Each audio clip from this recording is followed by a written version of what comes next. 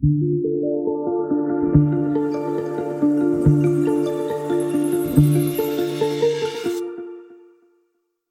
you for downloading the Bristol Lectures podcast, brought to you by the University of the West of England. In this podcast, we are joined by Peter Lord, co-founder and creative director of Aardman Animations. So happy to be here. This is wonderful. I have to say, the whole distinguished address title is quite daunting, but I've got over that now, and I'm ready. So I had this idea. I thought of a nice turn of phrase. I thought, getting going to letting go. I thought that was a nice, elegant phrase. Of course, the implication is it covers my entire career, which, as Heather's just reminded me, is damn nearly 50 years. Blimey, nearly 50 years. So it's quite a lot to squeeze into a half an hour. And there's quite a lot of things I'd like to cover. I want to talk about, if I remember, about serendipity and chance, which are very important. I want to talk about the simple joy of creation, which I think George has already referred to. I hope to touch on how a commercial endeavour can sort of naturally grow out of a purely artistic one. I will talk about the inheritance of ideas, because that's very dear to me, important to me. And finally, at the end of all that, I want to talk a bit about employee ownership, which is as a business goal, which is a thing that we've done, as Heather was telling you a couple of years ago, and of which I'm very proud. And so I'll talk about that. Oh, and as I go along, I also thought it would be polite to scatter credits here and there to the other people that made all this possible. So I decided to start not at the beginning, not with the getting going, nor yet with the letting go. I decided to start right in the middle. Now, here we have the youthful Nick Park with his first Oscar, with Aardman's first Oscar as well. And I do realise, as I say that, that's quite a good thing to be able to say, actually. Not just we won an Oscar, but our first Oscar, the first of several. So this is Nick with his Oscar. And I feel, for me, it's like in the middle of our story. And that's to say that we as a company, as a creative studio, we got going. We got ahead of steam. We had a reputation. And prior to that, there were the scrabbling around years, the nearly going bust years, the taking on anything at all that had any income attached to it. There were those years. And then gradually, as I suggest, over sort of about 10 years, we got this confidence. We became a small community. I feel there were about 8 or 10 of us when Nick won the first Oscar. Small community. And in truth, that was perhaps only a quarter of the way through Aardman's story. But I'm still calling it the middle because it was so important to us, because, as I say, we'd reached not a plateau. A plateau is not a good word. That suggests complacency. We'd reached a sort of a fixed point. We'd reached a point of confidence. Now, the film that won the Oscar, I'd like to show you a brief clip of Nick's film. So play that clip, please. If you try to compare the situations and the environment that you live here with the environment that you live in Brazil, there is a big difference. Here, you live in a very small place with all the technological advances possible. You have everything sorted out, double glazing, your heating and everything in Brazil, but you don't have space. In Brazil, you have space, although you don't have all this technological, double glaze and things like that, and but you have space. And we need space to live. We need space to feel that we are part of the world and not a kind of piece of object in a box. So there we go. Creature Comforts, Nick Park's film, and our first Oscar. And, and we were hilariously ill-prepared for that, I would say. Certainly my tuxedo certainly came from Oxfam, and had seen better years. I'm not sure where Nicky got his. Nick may have bought his. No, hired it, I'm sure. So there we were in Los Angeles with this short, but I must say glorious film. And we won the Oscar, and then we hadn't the faintest idea what to do. And now, as an old seasoned pro, I know that what you do is you briefly attend the dinner afterwards, the governor's ball, and then you rush out as quickly as possible to some, not one but several fancy parties. That's the thing to do. But we didn't know about that, so we went to the governor's ball with the Oscar. We sat there, had our dinner, and then discovered that everyone else had gone because they'd all dashed off to parties, and we had no parties to go to. So we went back to the hotel where at least they were kind enough to open the bar again for us and give us some champagne. So we weren't expecting this. We never made films to win Oscars, for heaven's sake. We made films for their own sake. But what an amazing development that was. So Nick, the director, I've given him my first credit because the simple truth is that his joining the company, which was, I think, in 84, 85, I think it was crucial, so crucial to the shape and the development of the company. And now I know that when people talk about Aardman and the style, they're very much talking about the style that Nick exemplified there in Creature Comforts. But that film also has several elements to it which are quite important to the things I'm talking about. The fact that it's stop motion animation, the fact that it's clay animation, plasticine animation, and the use of the real soundtracks. So all those things that Nick was playing with are things that we'd already started to develop, and those are three of the things that became the hallmarks of the Aardman company. So now the next slide is this reminds me of what George was talking about, really, because here we see the teenage Peter Lord and David Sproxton. And any of you that know anything about filmmaking at all might recognise in the middle of the picture that strange shape is a film camera, and it's pointing downwards. And that tells me that we were making one of our first ever films, which was a conventional cell animated film.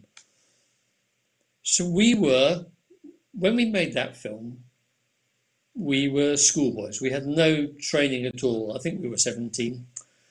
We had no training. There were very few books around, but we read whatever we could. And it proved to be fundamental, again, to our career. We made a short film, and here I have to give my second credit, and there are credits everywhere, as I say. And that credit really is to the BBC producer, Patrick Dowling, who had the nerve or the inspired vision to pay for what we'd done, to buy our first film. And at the same time as I credit Pat Dowling, I should also need to credit Dave's father, Vernon, who frankly put us in the way of Pat Dowling. So these things are highly connected. But anyway, never mind that slight dash of nepotism in there. The truth is that we got a chance to show our very primitive work to a BBC producer, and he bought it and showed it on TV. And in doing that, that gave us just the encouragement to continue. You know, I'm not saying for one moment that we did it for the money or indeed for the career. Neither's true. We didn't know that the career was coming. We weren't thinking in terms of career. We were just thinking in terms of making films and showing films to an audience. And this is what we did. So I think I'll show you the next clip, please, which is the film that we were making in this photograph. So 17 years old. just starting out in animation as a new hobby, and I think hobby is the right word for it, and working in a very traditional fashion, two-dimensional, old-fashioned hand-drawn animation. So let's play that clip, please.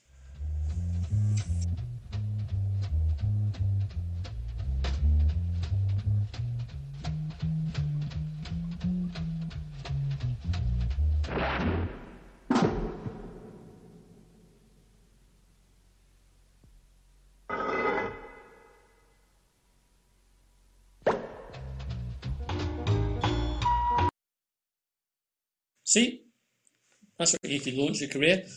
I find it fascinating to watch from many points of view, not least because it's technically inept. It was shot on film on that camera that we can see here, and if you look objectively, there's a strange flare which comes from the surface of the celluloid that we were drawing on. And then the animation itself is pretty lame, and the timing is poor. But it's quite a good idea. It's quite a good idea done quite well. And that was enough for us to get our foot in the door and start what became a career. But it's not where our career went at all. No, we moved in quite another direction. We moved into the direction of 3 dimensions. And this photograph, shows Ray Harryhausen. Some of you will know that name very well. A few sad, benighted souls won't recognise it. Ray Harryhausen was a stop-motion genius who created all the animation in a series of sort of fantasy movies featuring Sinbad and Jason and the Argonauts, these kind of films. This is Ray as a young man, and that's not King Kong he's working with, but it is Mighty Joe Young. And Ray was, when he was a young man, I think he was 15 or something, he saw the original King Kong when it was first released in Los Angeles, and was blown away by the miracle of it all, by the way that this monster, this ferocious monster, was brought to life and was seen interacting with tiny people and fighting with the Tyrannosaurus Rex and all this sort of amazing stuff. That was what inspired Ray, and Ray then carried that tradition forward.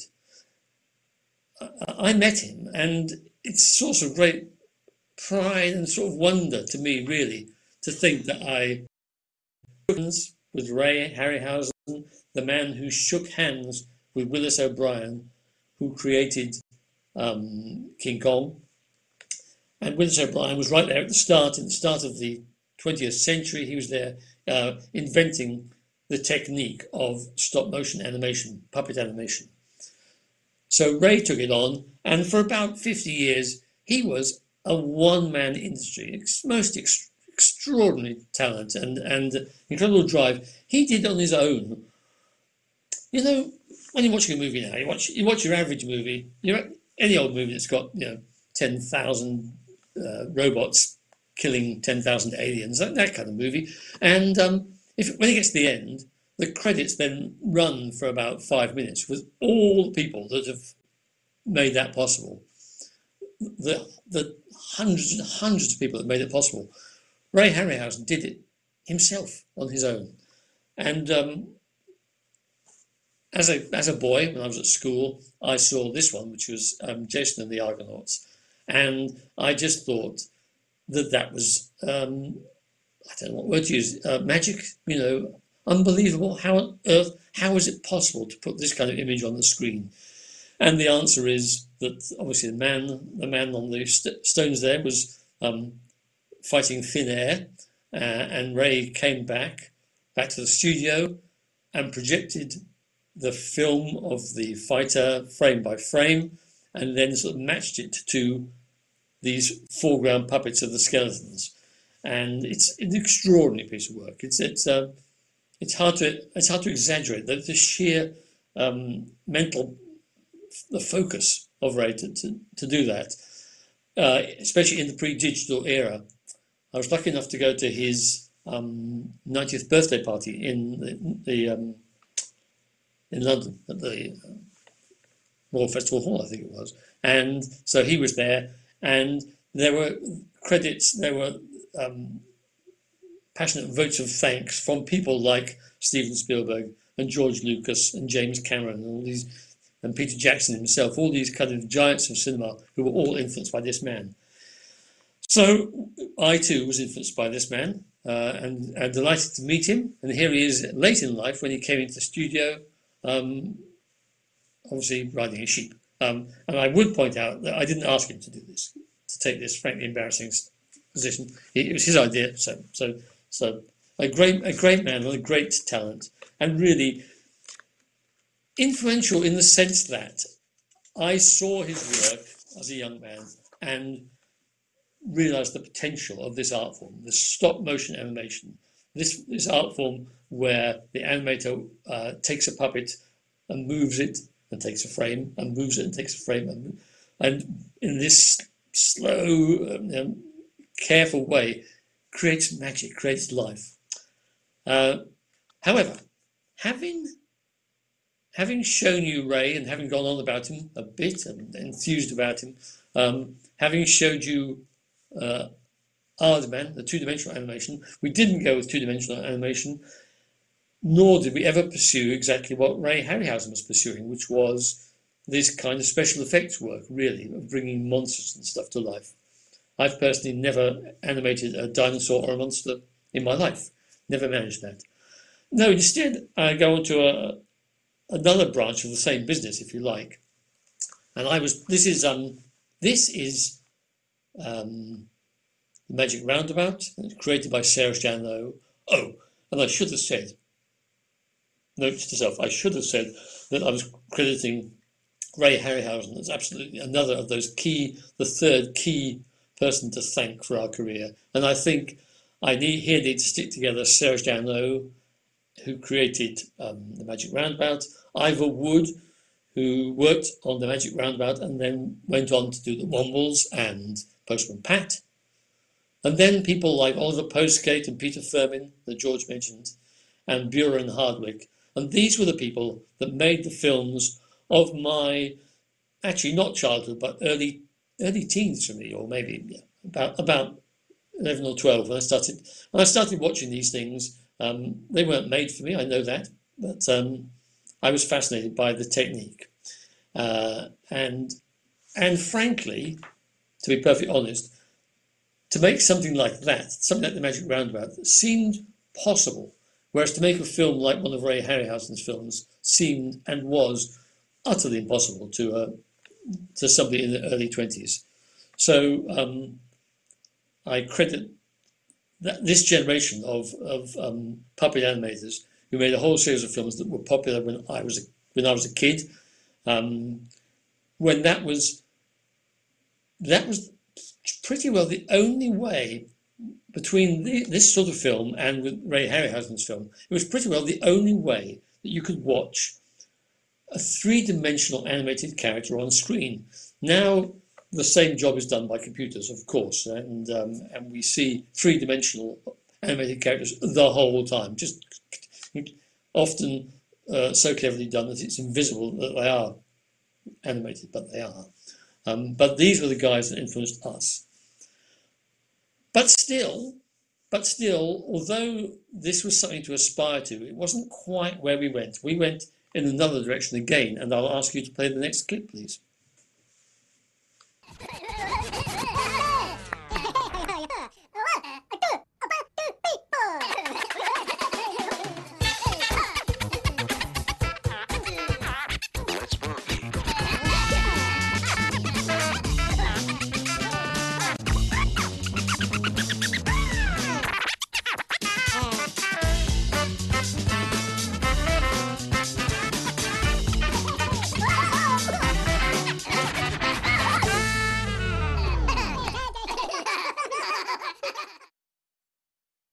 So there we have Morph and Chaz yucking it up. that is from a very recent Morph story. So although he was created in heaven in 76, blimey, 1976, yes, he's still going today, still being animated, certainly in 2020, and I hope again in 2021. So going strong. What's the thing about Morph? What's the key thing? Plasticine, modelling clay. Frankly, that was the special thing about Morph. And when you work with modelling clay, I have a visual aid right here. Where is it? There it is. Oh, thank you. Yeah, there's my visual aid. Now, see the size of him in my hand. He is the size he appears to be on the screen.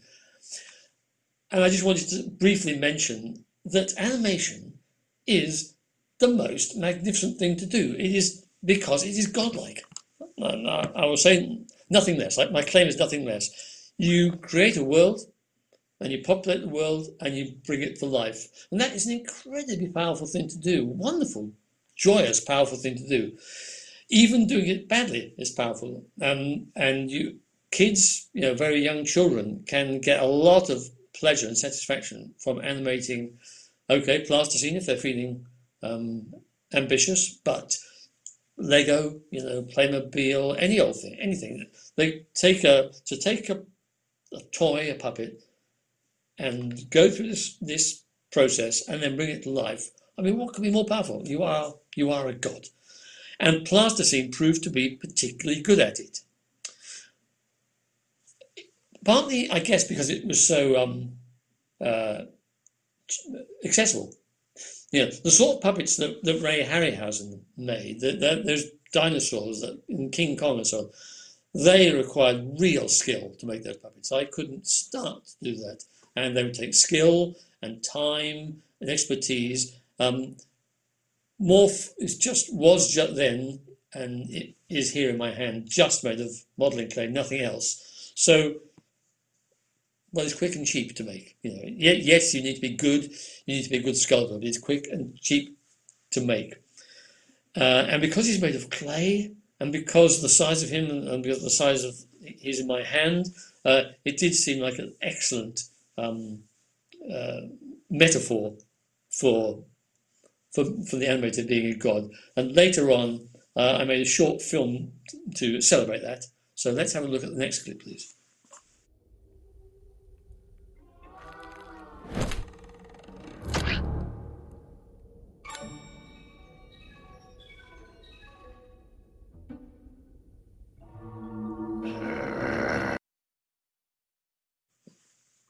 There's the process right there. The lump of clay, the hand that touches it and brings it to life, and that's the joy of animation. I say clay. My next credit, my fifth credit, goes to this bearded cove here. This is William Harbert.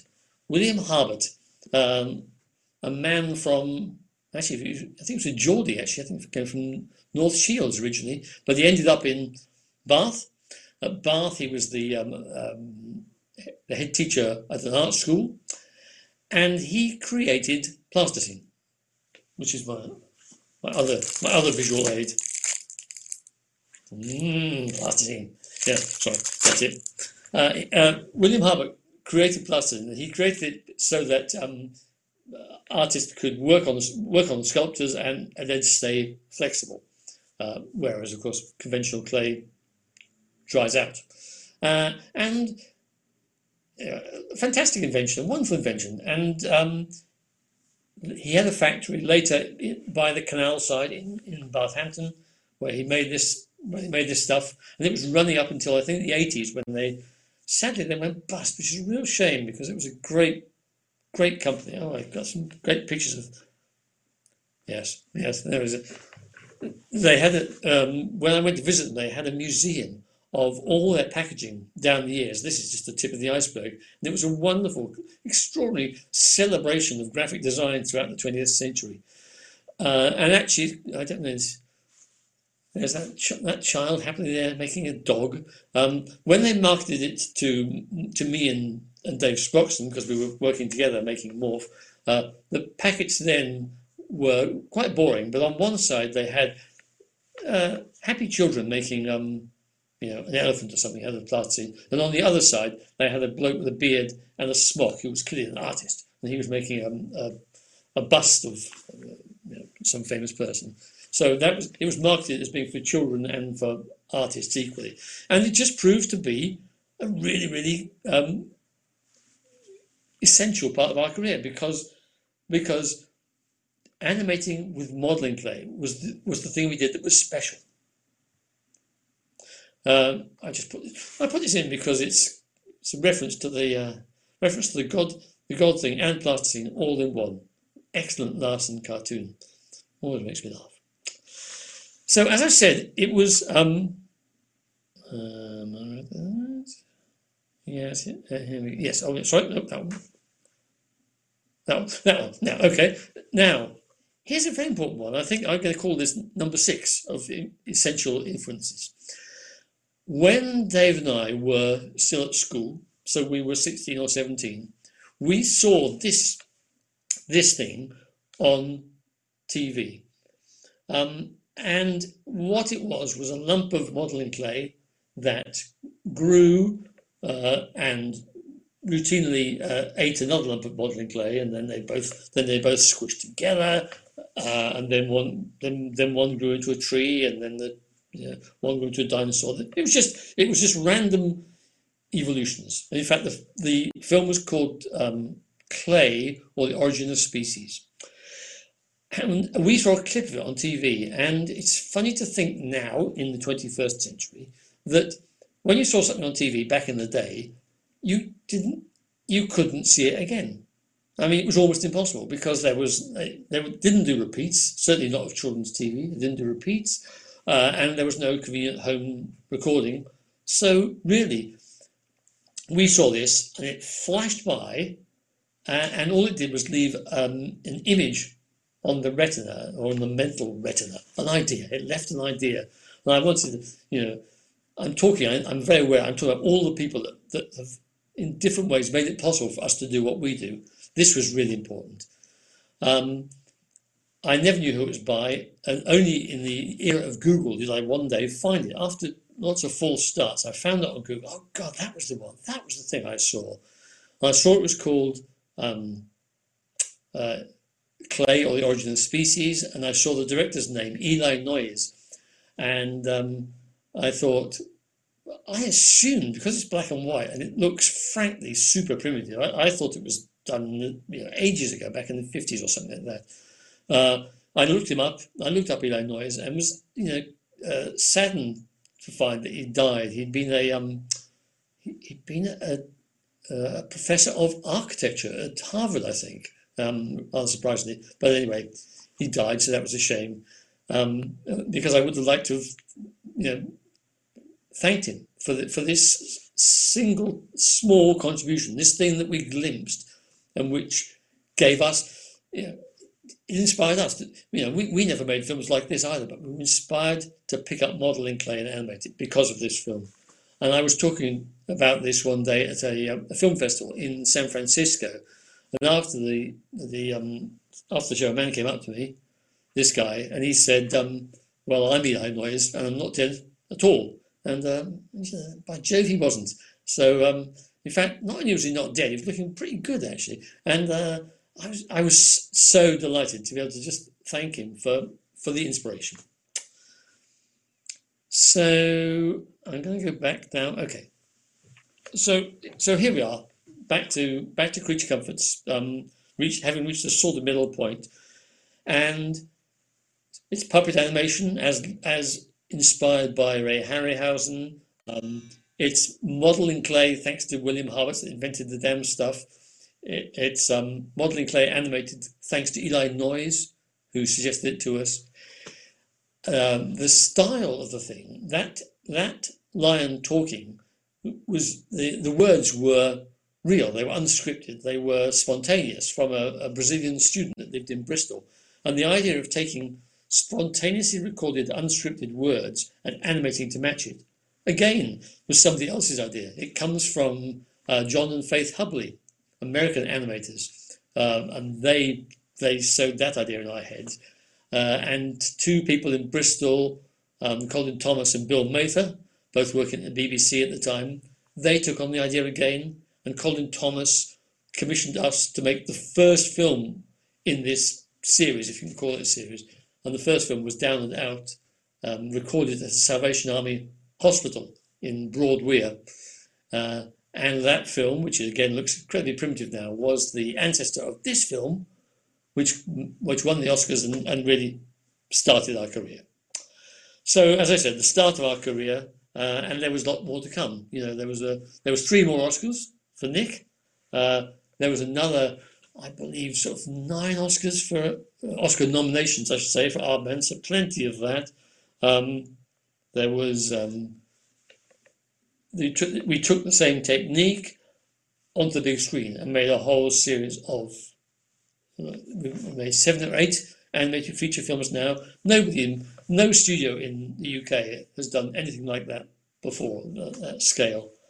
And we've made beloved characters like Shaun the Sheep, and we've also done things quite radically different, like 1111, which is a video game. So we do now, tons and tons of stuff. What can I say? Tons and tons of stuff in many, many styles.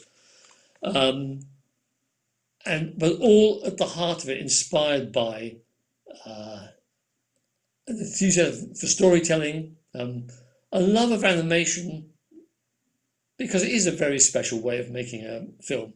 It has its weird side, it has its challenges. It's not fast, but it has this incredible, magical, godlike power, which I love. So my final credit, if you like, is everybody else, because everyone else at Aardman, including you, Heather, because it's such a team effort now. Dave and I started it. Nick provided this incredible bolt of energy in the middle years, but then it just became a celebration of so many hands and brains and eyes that have contributed to this work. I'd just like to show you a clip now. It's just fun. It's hard to understand sometimes, but it is behind the scenes of the film The Pirates that we made, oh gosh, about 8 or 9 years ago now. And it just is a celebration of all the people involved. So play that clip, please.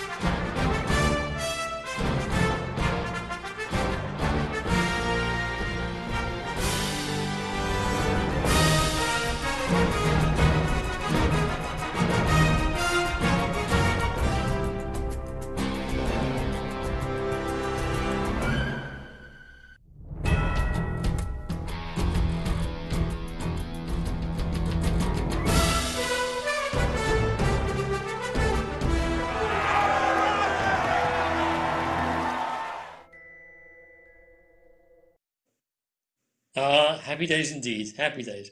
And there, quite handily, is a picture of the crew, the enormous crew, just to celebrate how many people are involved and what a wonderful process it is. And that takes me quite neatly, I think, to the last thing I was going to refer to. God knows we haven't got long.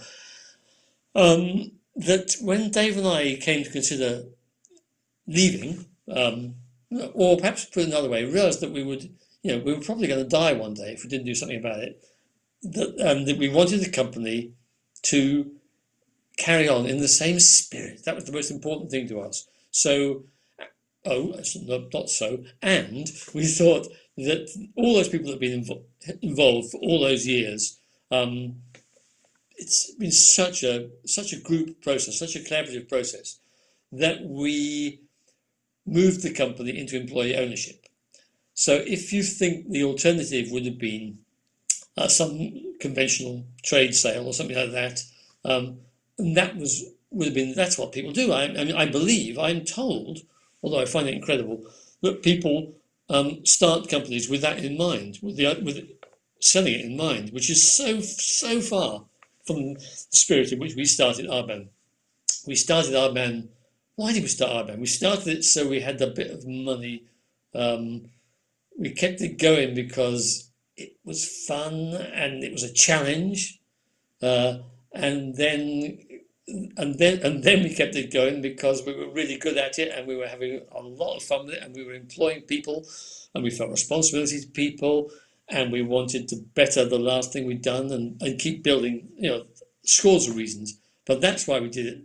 And the one reason we didn't ever do it, and we never dreamt of, was to sell it off to make money with it. That was never the plan. So we're not saints. I certainly, Dave and I both took money out of the company, but we handed the company over so that now it is owned by the employees. It's owned by a trust, in fact, and when you're an employee, you are a member of that trust. And I'm very proud of it. It's been another exciting adventure for us. It's the partners, as they're now called, have reacted, come on, really, really strongly, getting involved, getting stuck in. We have a thing like we call it partners rep group, where their voice can be heard by the board and by the managing director. And I'm told that employee-owned companies are more productive and more efficient and often more profitable, and that's great. I'm happy with that. But the real point I think for us was there's a sense of fairness and a sense of justice, and to save this company that we frankly love so much, and didn't want to see it become just an asset for somebody. No, there's Dave and me, presumably at the time of the big signing. So I think, is that just about right? I think I'm about done. I feel I've rushed through it all, but there we go. Thank you so much, Peter, for such a passionate talk. It's really great to share your journey with us. And we've got lots of questions coming in, so I'm going to read them out. First one's from Steve, our Vice Chancellor. He says, "Thank you. What an engaging, inspiring and honest human story." Looking back, do you have any "I wish I'd done that" memories or regrets? Very few, really, very few, actually. In fact, honestly, none. I mean, I think I'm of a optimistic disposition anyway. So in terms of the company, no, honestly, what more could you have expected? When you think how small our ambitions were when we started, how simple they were, we came to Bristol full time in '76 and set up. We had a very small room above a shop, and we did what we could. And as I said before, we scrabbled around a bit. But if you said to those two guys in their early 20s that one day we'd have this, frankly, this empire, this animation empire, we wouldn't have dreamt of it. It would have seemed absolutely impossible. So no, I genuinely have very, very few regrets. Brilliant. We got quite a lot of questions coming in for you, Peter. So I hope that yourself and the audience don't mind sticking around a little bit longer. So we're probably going to overrun. That's okay. Yeah. So The next question is from Chloe, who says she reckons that Aardman hides references or Easter eggs in the films. And do you have a favourite? And are there any that maybe haven't been discovered by the public yet? Oh, blimey! I'm sorry. That's a really good question. And when you think about these things, oh Lord, and I can't think of anything hilarious. Okay, I'm sorry. I'm really sorry. I should think of something, but something that's really like in the Pirates. We go into Charles Darwin's house. To be clear, I respect Charles Darwin as a historical figure very much, but in the film we take the piss out of him outrageously. And but his house is quite substantial. It's a sort of Gothic mansion somewhere in London, and it's full of more or less all the contents of the British Museum are in there, I think, and the Natural History Museum mostly. Actually, both natural history and ethnography is all stuck in there. And you know, this is so fiddly. There was a famous fake fossil in the Victorian era. I can't remember its name. I'm sorry. Somebody faked it, like a Piltdown Down man, but not another fake. And so the model makers faithfully reproduced this thing to stick it on Darwin's wall. Now, as I say, is that a joke? No, but it's typical of the sort of thing. I mean, it happens everywhere. When you look at Shaun the Sheep, I was on the set of Shaun the Sheep one day. And it's very amusing to go on the set because there are rolling fields everywhere, and you can stand behind a hedge like this, lean over the hedge. So I was leaning over the hedge for a comic photograph, and I looked down, and at the bottom of the hedge was some piece of agricultural machinery. I don't know what it was, a Wurzel grinder or something. Who knows what it was? I don't know what, but it was rusted, and the farmer had jammed it in a hole in the hedge to keep the sheep in. No one will ever see that. I mean, I don't think they will ever see that. But it's there, and it's there because we love putting them there. That's the truth. And I'm sorry I can't think of much better examples than those. Oh, I think that's really brilliant. It's being born the year of Moth myself in 1976, and I remember after I left Aardman to go to UWE, one of my friends, Andy James, modelled me a morph, and it's still on my mantelpiece. 14 years later. Amy, what are animations? Sorry, go ahead, Peter. Sometimes they survive. Yes. And sometimes they crack, and it's because it's weird because everyone thinks plasticine is soft, which it is. It's bendy, but it dries out. The oil dries out, and then sometimes one will stand around and it'll just abruptly snap in half, which is quite tragic, actually. Yeah. Amy, one of our third-year animation students, has a question, and it's quite a popular one. What's the one piece of advice you would give to animators just about to enter the industry? It was very interesting hearing George early on because the way he was talking, the things he was talking about, absolutely, totally rang true to me. I mean, he was absolutely right. What did he say? He said, make. It's true, isn't it? I mean, because there are two reasons to keep making. One is because you get better at it. It's funny with animation. If you were playing a classical instrument, violin, piano, hoping to be in an orchestra, you would practice. Kids practice hours a day, and hundreds of hours a month. They just do. It's the way it goes. It's quite accepted and it's normal. And so that when they get to join an orchestra, they have done their 10,000 hours of practice. They really have. They've done it so much. They've just done it. And in an ideal world, for me, an animator would do the same thing. An animator would animate every day, and by doing that, just simply acquire the skill. In fact, I know it happens. I mean, when I look online now, I follow sort of various stop motion groups, and you'll see stuff by amateurs, which is really pretty damn impressive in model making and animation. So one reason to keep doing it is to get good. The other reason to keep doing it is to get your name out there, because this is what is obviously possible now that wasn't possible in our day. The only way you could get started back in the day was someone would commission you somehow to get stuff on TV. And the first animated films that we did for the BBC, I think they paid £25 for them, which was okay, at those days. But you don't get rich, but it was a way in.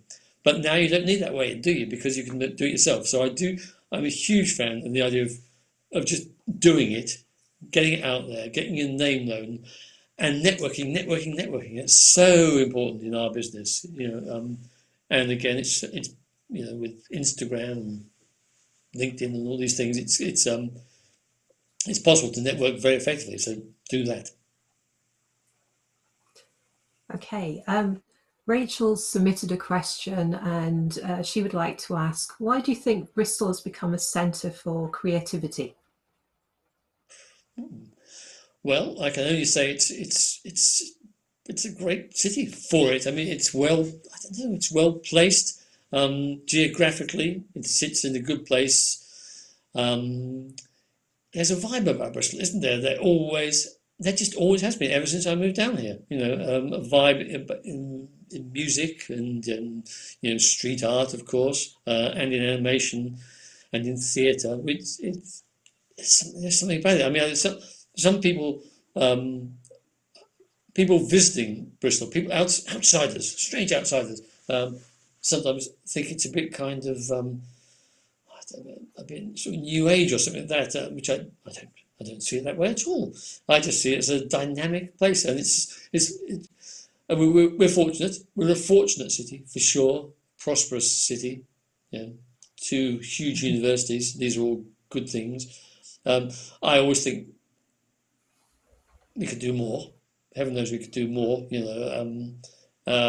And luckily there are always people around who have the vision and inspiration to push on and do the next thing, because that's the creative life of the city depends on numbers. I think there's a kind of a glowing ember effect. If you've got a fire with sufficient embers, glowing embers, then you can pile more wood on and it'll catch. If the embers burn too low and it's dusty and cool, it's very hard to get a twig to catch. Bristol has that effect, that effect of glowing embers, so that new ideas can catch and do well. But it's true also that you do depend on individuals with vision, and I think Dave and I did that accidentally, although we didn't know we were doing it when we came to Bristol. But we came to Bristol, set up this small company. Bristol was not the obvious place to be, but it's quite interesting. Why are we here? Why are we in Bristol? Because I was born here was one reason, and Dave's girlfriend was at university here. That was the other reason. These are the fine, carefully honed, logical reasons why we're in Bristol rather than anywhere else. But also we had fond memories of it. We knew it's a good city. And we came, again, with no intention of creating any kind of empire. But as we built, I know that did have a spin-off effect, as with the natural history business in Bristol as well, classically. Okay. We've had a quite popular question. This one's anonymous. I don't know who's posted it, but it's, why did you call it Aardman? Splendid reason. Splendid question. Well, luckily we showed that cartoon I showed, the drawn animation cartoon I showed right at the start. That was Aardman. But how would you ever know that? Nobody would. I mean, really, Dave and I, we created this superhero. Before the company, actually, it was a joke. We were 16 years old. We were at school together. It was kind of a joke. He was called Aardman, which was which for no other reason than that we thought that aardvark was a very funny name for an animal. So we took the Ard of Aardvark and the Man of Superman, whoop, and came up with this name Aardman, and it's ludicrous because he has no aardvark attribute. He doesn't eat ants. He doesn't live in the burrow. He doesn't come from South Africa. But it sounded funny to us then, and so that was it. And then that first animation I showed you, the BBC, we sold it to the BBC. They contacted us. They said, to whom shall we make out the cheque? We're talking about the 20th century now. Who should we make the cheque out to? And we said Aardman Animations. We discussed Pete and Dave Animations. We discussed Lord Sproxton. And had we chosen these, then our names would be really, really well known and we'd be really famous. But we chose Aardman. That means just about nothing. And it works so well, doesn't it? It worked. Yeah, we I remember one year. I can remember we had a cold studio in Hot Wells. I remember vividly sitting there, going through the list, trying to think of a new proper grown-up name. But we stuck with that. We stuck with Aardman, obviously. And then when I see it now on a film, I feel great. I feel very proud of it. It seems like a strong name, even though it means nothing. Yeah. Another question we've got here is, will Morph have his own trail around Bristol at some point in the future? Oh, yeah, totally. He should, shouldn't he? He totally should. Yeah. I would like that. I would love that. I don't know. The real answer is I don't know. The other trail, Gromit was so prodigiously famous around the world that and Shaun the Sheep too, that this was for the Grand Appeal, for the Children's Hospital charity. And because they had an international appeal, that was a very strong thing to sell. Morph, who I love dearly, he's not as well known. He's not. Still, he should totally have his own trail. Totally. Okay, we got a question from, I think it's from Jemina. She says, "Hi Peter, thanks for your time. How do you determine whether to use claymation or CGI to tell a particular story?" Well, that is a good question. Yes, that's very interesting indeed. Because we're making those decisions a lot, but animation is a slow process. So to say we make them a lot, the decisions span long periods. I can only say that now there's a huge enthusiasm for stop motion internally within the studio. I mean, there's when we get new ideas, what happens? We get a new idea, and we think, oh, yeah, that's interesting. That could be maybe it could be CG, or it could be some sort of some hybrid thing, and then the potential directors normally say, oh, please let it be stop motion. Because why? Because it is, because making a stop motion film is so much better than making a CG film. I mean, I'm sorry to CG people out there, full respect, lovely work, brilliant work, love your work, congratulations. But stop motion is more fun to make, because when you saw in that clip of the pirates, it's well, when it's not, when coronavirus isn't rampant, it's sociable, it's physical. You work with your hands. It's dirty. There's metal and plasticine and resin and latex and wood and steel. It's craft. It's craft, and there's a bunch of people, and you can all, it's very, very collaborative and so on. And the actual location, the studio location, is like a paradise. I can tell you, it really is. And again, we can't enjoy it properly just now because of sodding COVID. We can't enjoy it properly, but when we can, it'll be such a pleasure to go back onto the studio floor again. I say that, of course, people are on the studio floor now, but in the safest possible conditions. So therefore, me tipping up as a tourist is not such a good idea. But anyway, you get these sets. You've got a huge, big old studio. It's divided up by wooden partitions and black drapes. It looks like nothing, but then you pull aside the black drape, and you peer in, and inside it's like Aladdin's cave. There's some beautiful place, some amazing structure, beautifully lit with lovely puppets on it, and so that's why we do. So people want to do that, and the directors want to do it. There are certain subjects, and we've got a couple on the books, which honestly, it's not a good idea. It'd be so difficult to do in stop motion, and so much be easier and freer, and have much more visual potential to do it CG. So, to be clear, I was joking. I was joking earlier on. I'm a big fan of CG. We've got a fabulous series, a kids series, which I won't name because I never know what I'm allowed to say. There's what's officially out there, but a really great kids series that we are just starting on, which is entirely CG, and that's great. And I'm going to be so proud of that when it's done.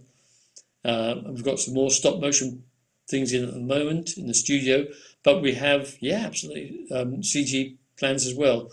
So yes, there are practical considerations, especially scale, spectacle. If the story needs scale and spectacle and fluidity and so on, then CG is good.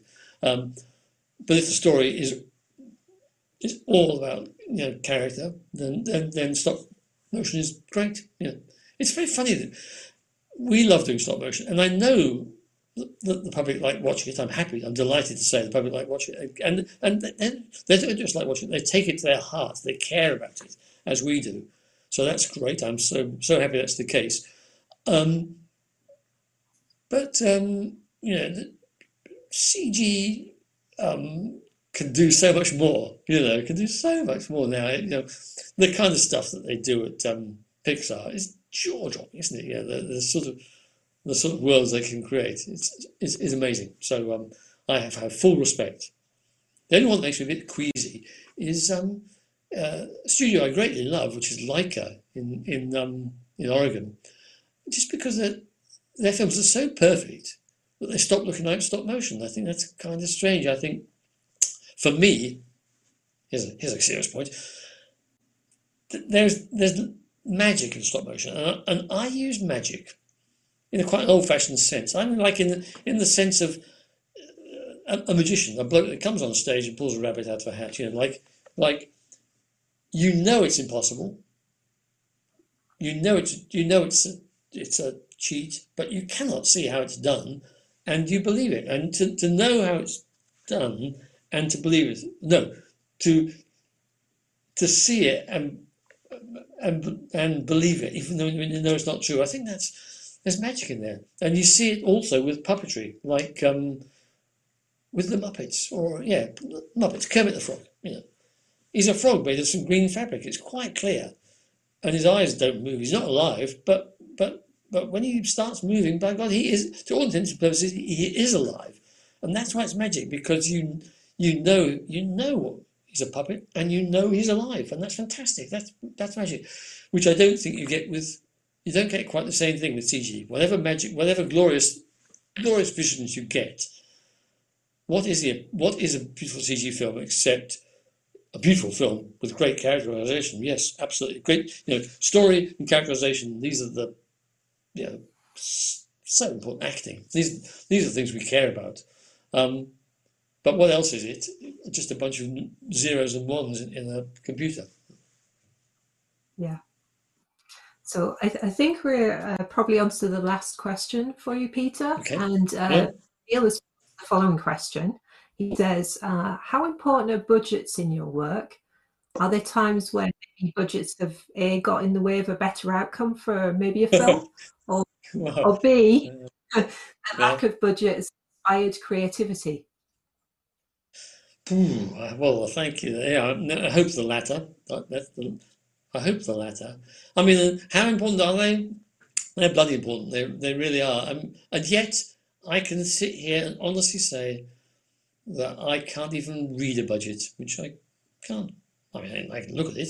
I can look at it and nod intelligently as if I understand it, but really I don't. I certainly don't make budgets, and skilled people, very smart, skilled people make budgets, and it's